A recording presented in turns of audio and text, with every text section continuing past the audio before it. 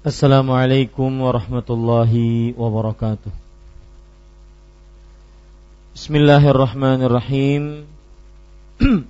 Innal hamdalillah nahmaduhu wa nasta'inuhu wa nastaghfiruh wa na'udzu billahi min shururi anfusina sayyiati a'malina man yahdihillahu fala mudilla lahu wa man yudlil fala hadiyalah.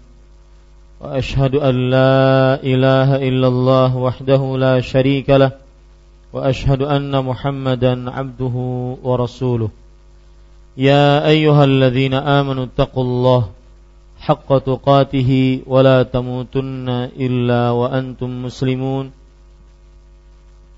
يا أيها الناس اتقوا ربكم الذي خلقكم من نفس واحدة وخلق منها زوجها وبث منهما رجالا كثيرا ونساء واتقوا الله الذي تساءلون به والأرحام إن الله كان عليكم رقيبا يا أيها الذين آمنوا اتقوا الله وقولوا قولا سديدا يصلح لكم أعمالكم ويغفر لكم ذنوبكم ومن يطع الله ورسوله فقد فاز فوزا عظيما أما بعد فإن أصدق الحديث كتاب الله وأحسن الهدي هدي محمد صلى الله عليه وعلى آله وسلم وشر الأمور محدثاتها وكل محدثة بدعة وكل بدعة ضلالة وكل ضلالة في النار.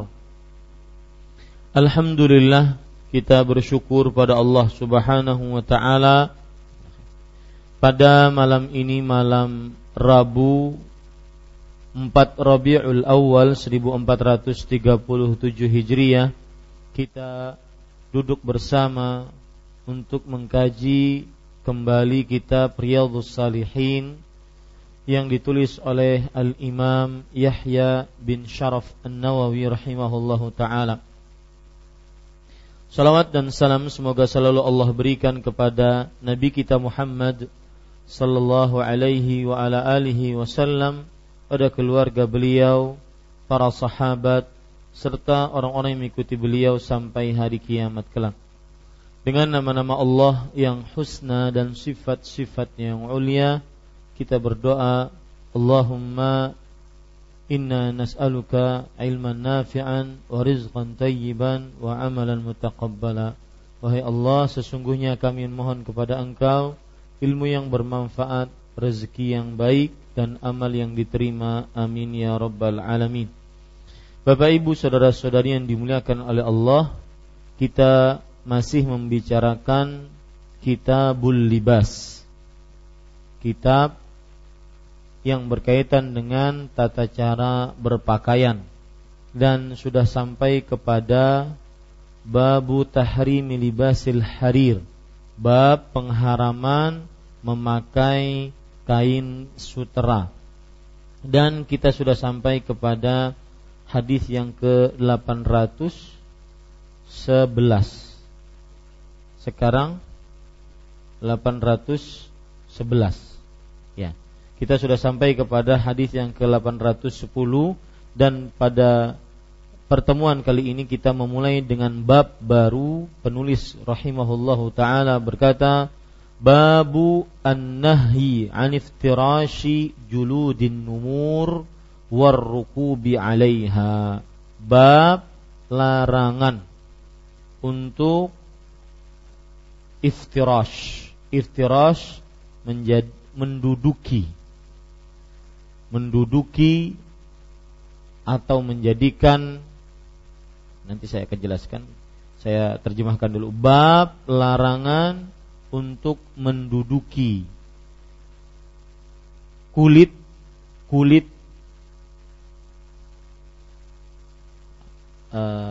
harimau. Numur adalah harimau. An-numur adalah harimau. Kalau al-asad itu singa. Paham kalau bedanya harimau singa? Kalau harimau yang ada loreng-lorengnya, singa yang ada rambutnya, jenggotnya gitu ya. Kemudian ada namanya dalam bahasa Inggris leopard, macan tutul. Dalam bahasa Arab, macan tutul artinya atau disebut dengan bahasa Arab fahdun. Fahadal. Saya tulis biar lebih. Ada beberapa hewan binatang buas yang dilarang kita untuk memakainya. Yang di dalam buku kita ini yaitu an-namr. Ya. Ini adalah harimau. Ada namanya al-asad.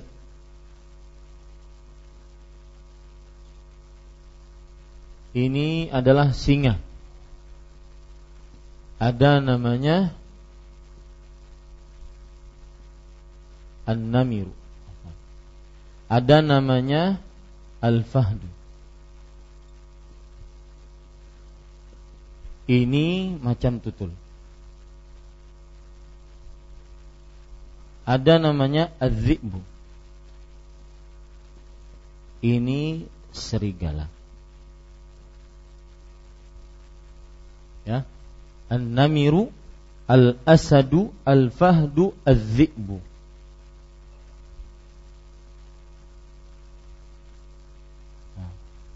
Ini semua ada nanti namanya al-kalbu.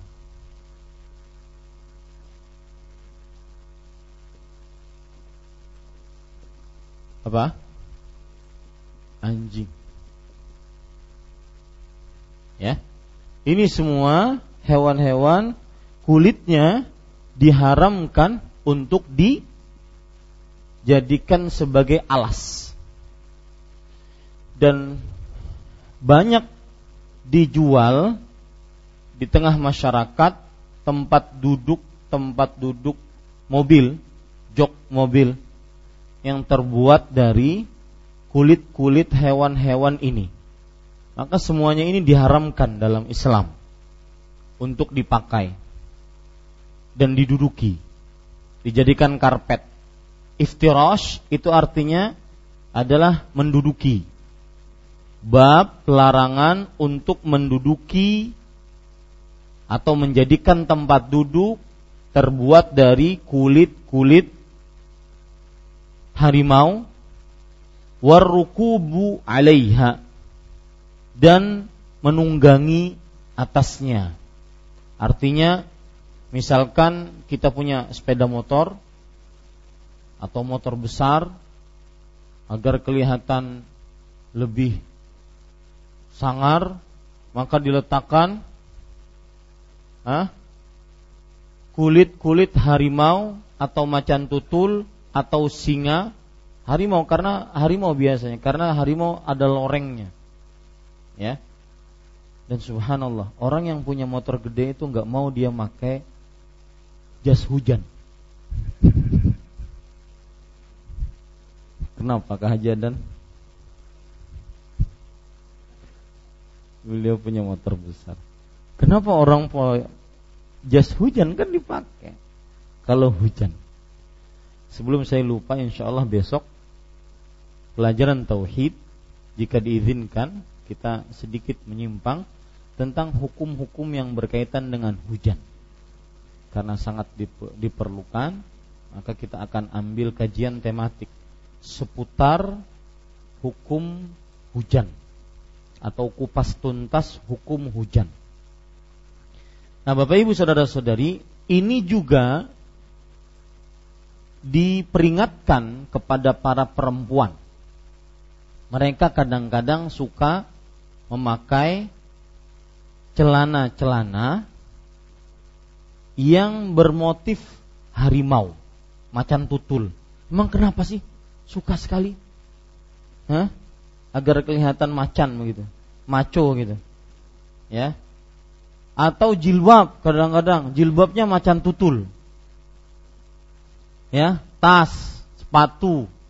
Maka semua hal, ada kaidah disebutkan oleh Al-Hafidz Ibnu Hajar rahimahullah, lihat perhatikan kaidahnya, alladzi yumna'u minal julusi alaih huwa ma muni'a lubsuhu.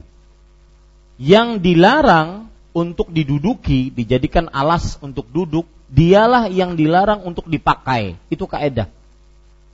Semua yang dilarang untuk dipakai dilarang untuk diduduki. Ya. Wa huwa ma suni'a min haririn sarfin au kana al-hariru fihi azyad au min ghairihi, atau yang diterbuat, baik dia yang terbuat dari sutra ataupun yang lain-lainnya yang diharamkan untuk dipakai.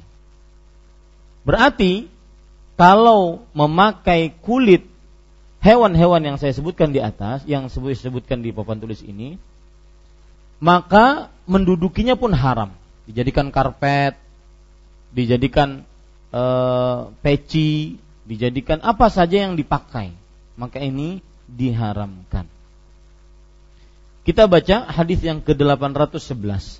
An Muawiyah radhiyallahu anhu qala. Dari Muawiyah, yaitu bin Abi Sufyan radhiyallahu anhu, beliau berkata, qala Rasulullah sallallahu alaihi wasallam, la tarkabul khazza walan nammara.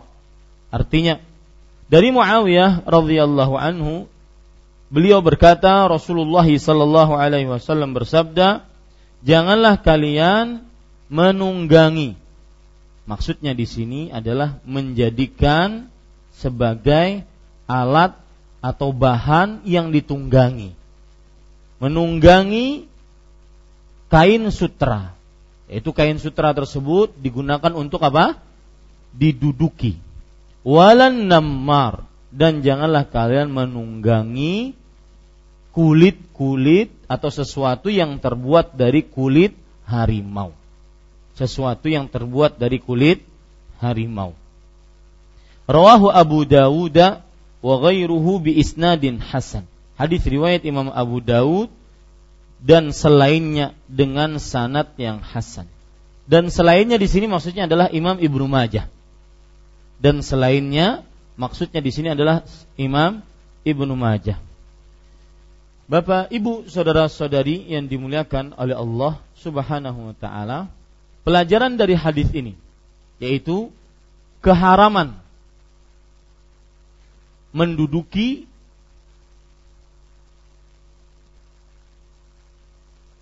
pelana yang terbuat dari sutra. Keharaman menduduki pelana yang terbuat dari sutra. Pelajaran yang kedua dari hadis ini adalah keharaman memakai kulit-kulit harimau. Di sini bukan hanya sekedar dijadikan tempat duduk, ya, seperti jok mobil, kemudian seperti singgasana, seperti kursi seperti ini, ya. Biasanya memang kalau seandainya terbuat dari kulit harimau itu akan terlihat gagah dan meninggi keadaan dirinya. Ini salah satu hikmah pelarangan memakai kulit-kulit binatang-binatang buas ini, yaitu membuat diri sombong, congkak. Nah, ini pelajaran ketiga. Hikmah dilarangnya memakai kulit-kulit binatang buas tersebut agar diri kita tidak congkak dan sombong. Karena memang hewan-hewan tersebut terlihat perkasa, terlihat kuat, maka apabila ada orang yang memakainya, maka dia pun akan terkena sifat tersebut. Ya. Misalkan surban terbuat dari kulit harimau. Ya, itu jalannya aja sudah beda. Beda. Harimau, ente nggak tahu harimau, ya, beda. Maka ini yang terlarang. Dan Bapak Ibu saudara-saudari yang dimuliakan oleh Allah, semua sikap yang menunjukkan kesombongan diharamkan dalam Islam dan dosa besar. Ya. Ini kaidah. Semua sikap yang menunjukkan kesombongan dalam Islam diharamkan dan dosa besar. Contoh misalkan sikap-sikap yang menunjukkan kepada kesombongan. Makan dengan meja yang mejanya itu di atas. Jadi ada semacam tempat yang membuat dia makan tuh begini, tidak begini. Itu ada hadisnya. Nanti kita akan bahas. Kalau tidak salah sudah kita bahas pada adab makan, sudah itu. Kemudian juga makan sambil bersandar, ya. Biasanya makan kacang ya. Bersandar itu menunjukkan kepada kesombongan. Ini juga diharamkan. Kenapa? Karena menunjukkan kepada kesombongan tadi. Jalan. Allah Subhanahu wa taala berfirman di dalam surat Al-Luqman, "Wala tamshi fil ardi marahan, innaka lan takhriqal arda wa lan tablughal jibala tula." Betul? Surat Luqman betul ya? Sesungguhnya janganlah engkau berjalan dengan sifat marahan. Marahan itu adalah surat Al-Isra. Ya, surat Al-Isra.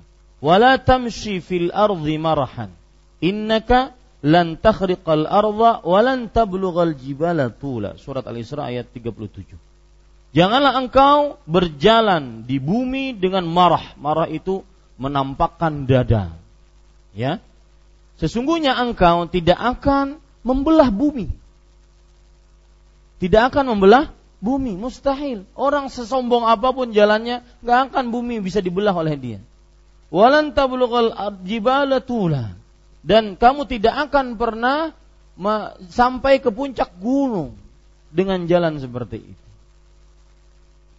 Coba, bisa enggak jalan seperti itu ke puncak gunung? Orang ke puncak gunung pasti dia nunduk. Ini permisalan sangat luar biasa dalam Al-Quran. Maka tercelaknya sifat sombong seperti itu. Ini hikmah kenapa dilarang memakai sutra, dilarang memakai kulit-kulit binatang yang menunjukkan keperkasaan, karena itu menimbulkan pada diri sifat kesombongan. Sedangkan sifat kesombongan dengan segala macam bentuknya diharamkan dalam Islam. Dan masih banyak sekali yang lain-lain. Di antara lagi disebutkan oleh Allah dalam surat Luqman ayat 18.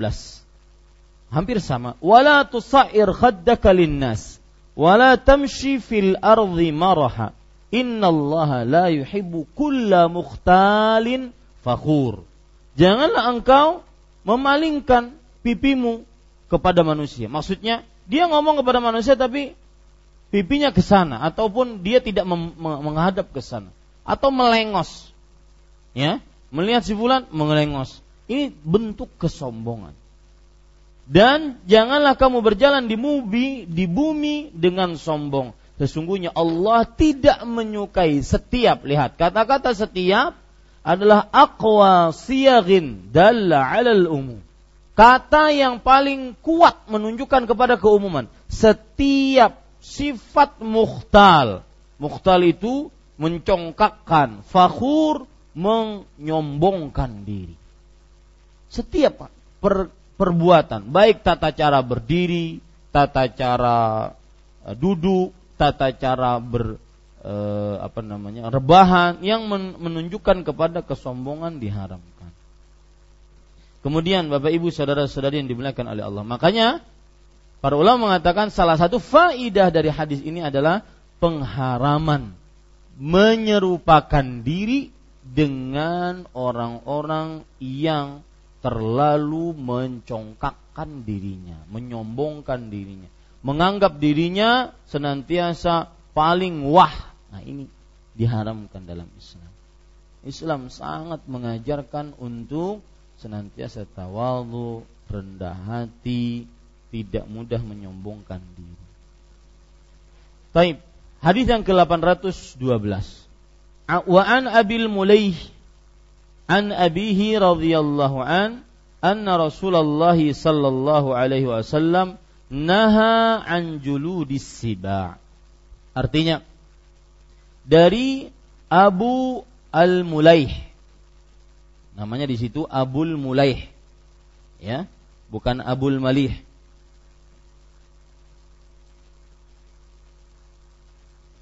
Ya, sebentar.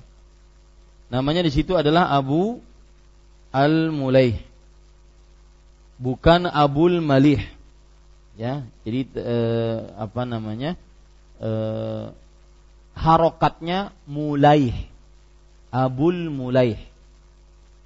Dari bapaknya radhiyallahu anhu meriwayatkan bahwa Rasulullah sallallahu alaihi wasallam melarang untuk memakai kulit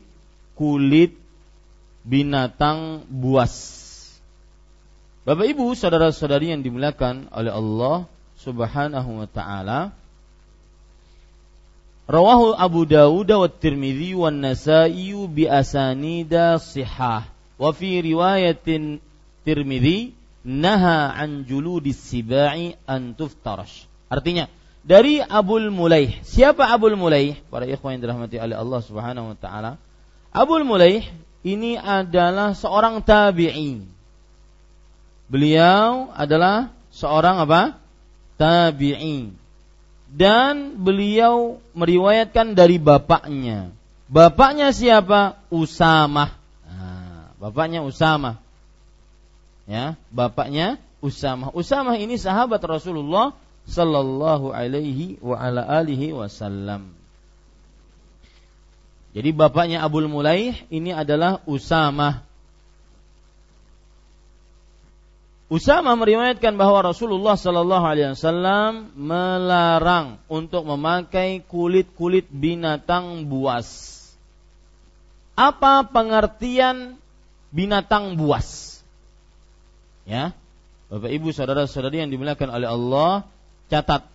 Pengertian binatang buas adalah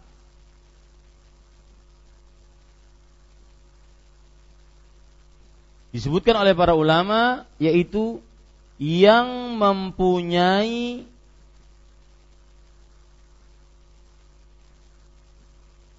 taring, yang mempunyai taring. Yang kedua, hewan yang mempunyai cakar. Binatang buas adalah hewan yang mempunyai taring.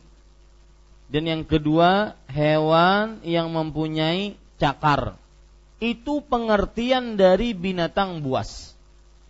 Jadi seluruh hewan yang mempunyai taring, seluruh hewan yang mempunyai cakar, maka dia disebut sebagai binatang buas. Ada yang menambahkan bahwa binatang buas adalah hewan yang mempunyai tanduk yang tajam, seperti badak bercula satu, seperti gajah. Gajah nggak tanduk ya. Seperti banteng. Nah, ini hewan-hewan dikatakan oleh sebagian ulama mereka adalah hewan-hewan yang binatang buas. Ada tambahan lagi, para ulama mengatakan pengertian binatang buas adalah hewan pemakan daging.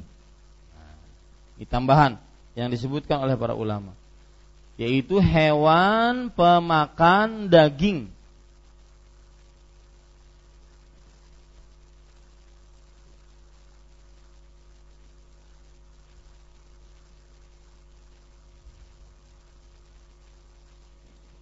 Lihat, saya bacakan beberapa perkataan para ulama bahasa tentang hewan binatang buas yang disebut dalam bahasa Arab as-siba'. Siba'. Jangan kasih nama anak siba', itu binatang buas berarti. Siba'un. Para ulama mengatakan siba' artinya adalah kullu ma lahu nab. Setiap yang mempunyai taring, kal asadi wan namiri wadh-dhi'bi, seperti asad. Apa di situ asad? Singa. Wan namir, harimau. wadh-dhi'bi. Adz-dzib apa? Serigala. Au ma lahu mikhlab, atau yang mempunyai cakar seperti kas-saqr wal huda'ah. As-saqr, Bapak Ibu, saudara-saudari yang dimuliakan oleh Allah, adalah burung, bukan, burung elang. Burung elang itu namanya saqr. Biasa di ini saqr, mohon di-shoot. Nah, ini saqr namanya. Dia biasa mempunyai apa? Mempunyai cakar dan mempunyai paruh yang tajam. Paruh yang tajam. Jangan hidung anak yang di-shoot. Hidungnya yang di-shoot ini sengajanya balas dendam pinanya. Nah, ya. Cukup? Ya. Sudah.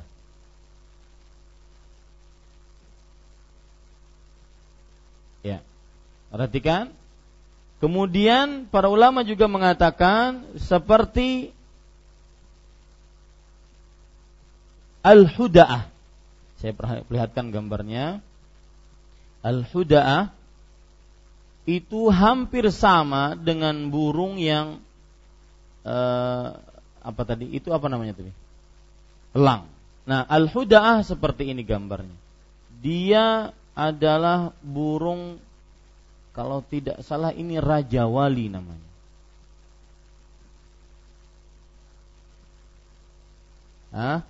Gagah ya? Bukan. Enggak.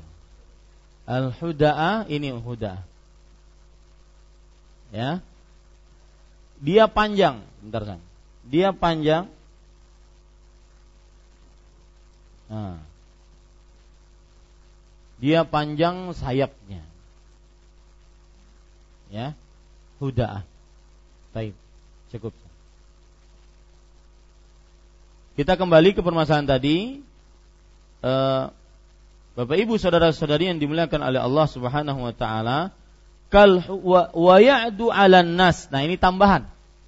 Termasuk definisi dan pengertian dari hewan binatang buas, dia melukai atau menyerang manusia. Nah, itu tambahan.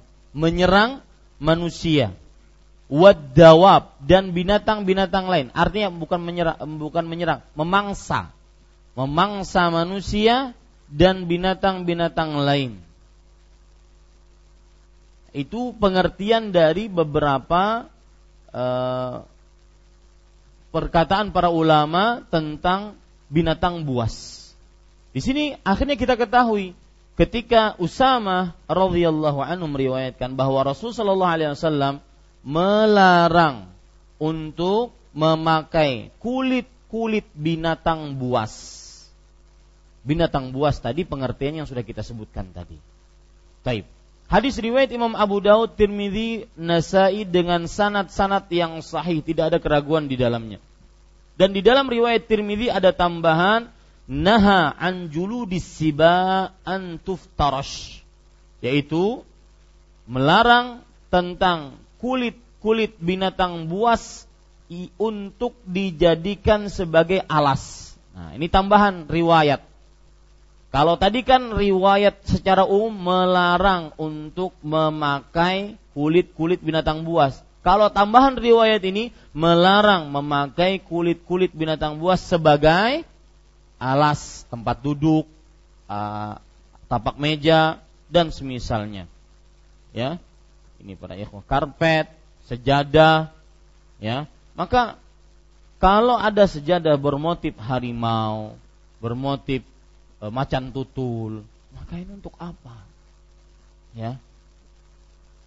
Ini para ikhwah yang dirahmati oleh Allah Subhanahu. Padahal orang kalau pas sholat itu benar-benar ingin merendahkan diri, menghinakan diri di hadapan Allah Subhanahu wa ta'ala. Kemudian ada kaidah para ikhwah yang perlu kita ketahui. Innallaha idza harrama syai'an harrama tsamanah. Allah jika mengharamkan sesuatu, ini haram berarti memakai kulit binatang buas, maka berarti Allah mengharamkan jual belinya. Enggak boleh jual belinya. Ya, tidak boleh berjual beli dengan kulit-kulit binatang buas. Buaya termasuk binatang buas tidak? Termasuk ke dalam kategori tadi. Kalau singa laut binatang buas kan? Ompong sih dia namanya. Hah? Maka Bapak Ibu saudara-saudari yang dimuliakan oleh Allah, saya pernah dengan kajian Ustaz Khairullah di rumah, bahwa semua binatang laut itu halal kecuali yang mendatangkan bahaya seperti beracun dan yang lain-lainnya.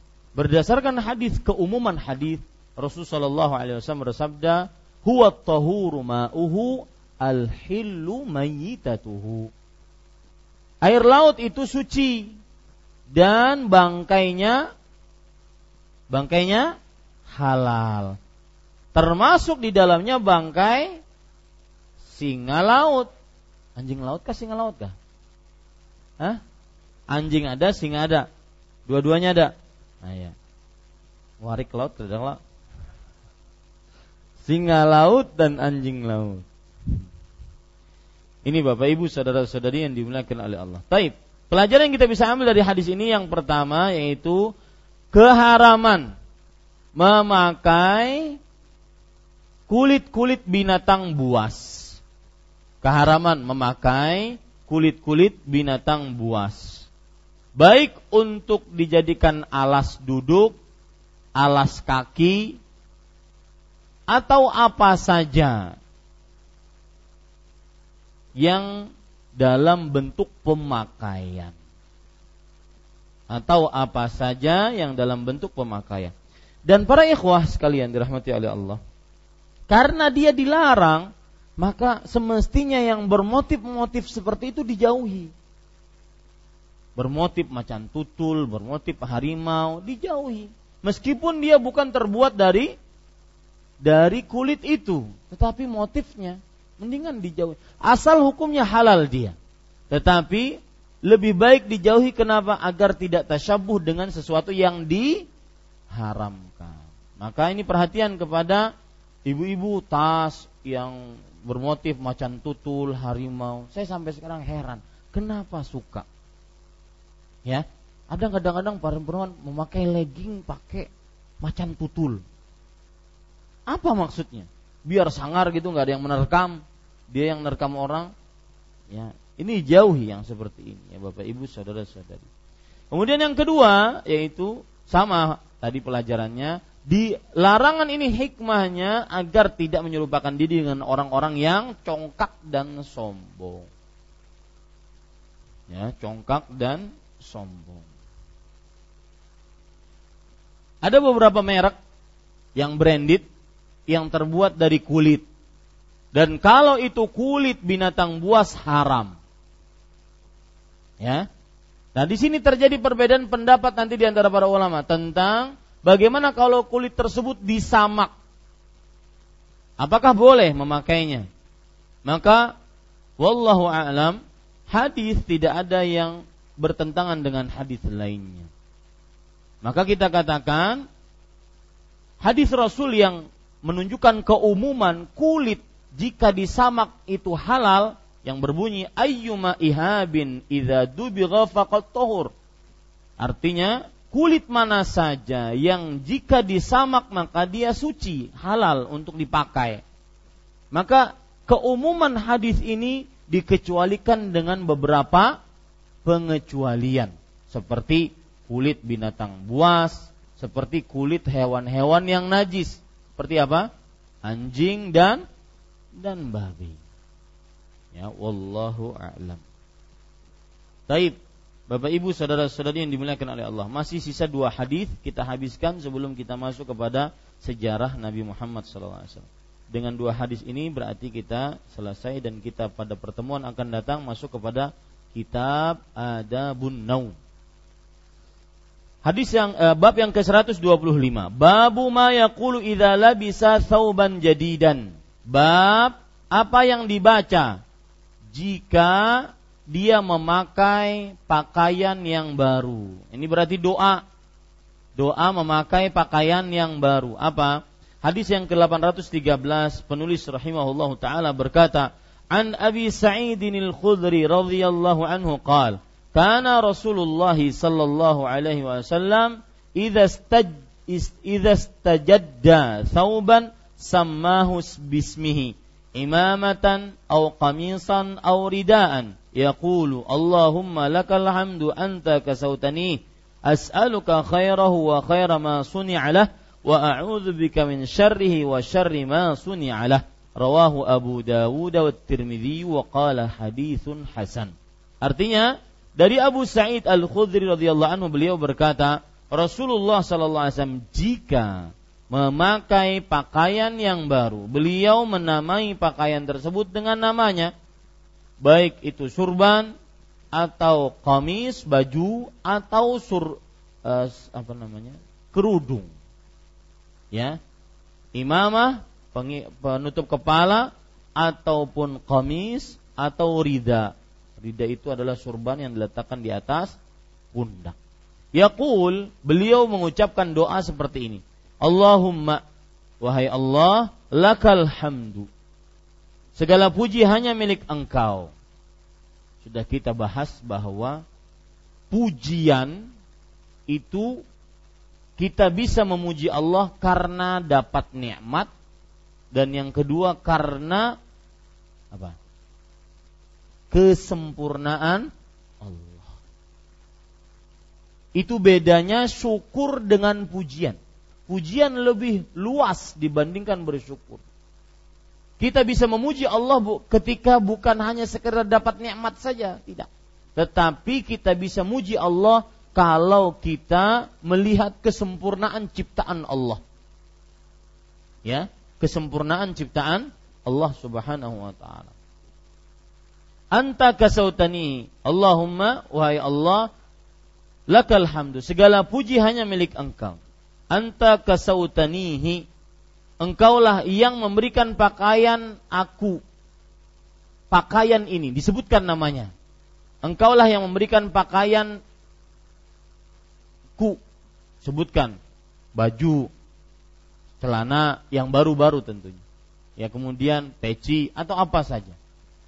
Lalu berdoa, as'aluka khairahu wa khaira ma suni'alah. Aku memohon kepada Engkau kebaikannya, kebaikan pakaian tersebut, dan kebaikan dari apa yang diciptakan untuknya. Jadi kalau seandainya kita memakainya, kita mendapatkan kebaikan selalu. Wa a'udzubika min syarrihi wa syarri ma suni'alah, dan aku berlindung denganmu dari keburukannya, keburukan pakaian yang kita pakai ini, dan keburukan apa yang tercipta dari untuknya. Jadi pakaian tersebut mungkin mendatangkan keburukan yang sudah ditakdirkan oleh Allah, kita berdoa sehingga tidak dapat keburukan tersebut. Rawahu Abu Dawud wa Tirmidzi wa qala haditsun hasan. Hadis riwayat Imam Abu Dawud, Tirmidzi, dan beliau mengatakan hadis hasan. Para ikhwan yang dirahmati oleh Allah, penjelasan hadis ini bahwa Rasulullah sallallahu alaihi wasallam jika beliau memakai pakaian baru, beliau menamai pakaiannya, entah itu topi, peci, kopiah, baju, celana, ya, maka dinamai. Caranya bagaimana? Dia menyebutkan Allahumma lakal hamdu, ya Allah, segala puji hanya milik Engkau.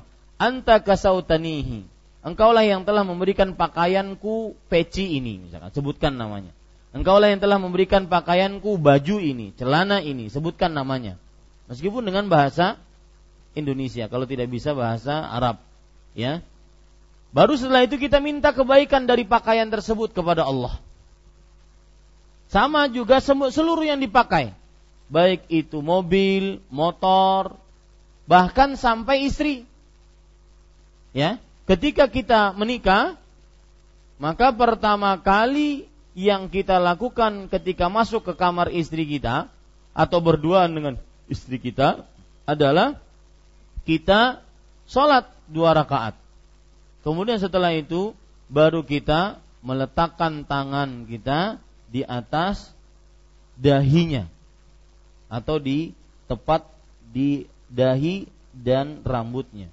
Kemudian kita berdoa, Allahumma inni as'aluka khairaha wa khaira ma jabaltaha alaih wa a'udzubika min syarriha wa syarri ma jabaltaha alaih. Artinya, ya Allah, aku memohon kebaikan dari perempuan ini dan kebaikan dari sifat-sifat yang telah engkau tanamkan padanya, dan aku berlindung dari keburukan perempuan ini dan sifat-sifat buruk yang telah engkau tanamkan padanya.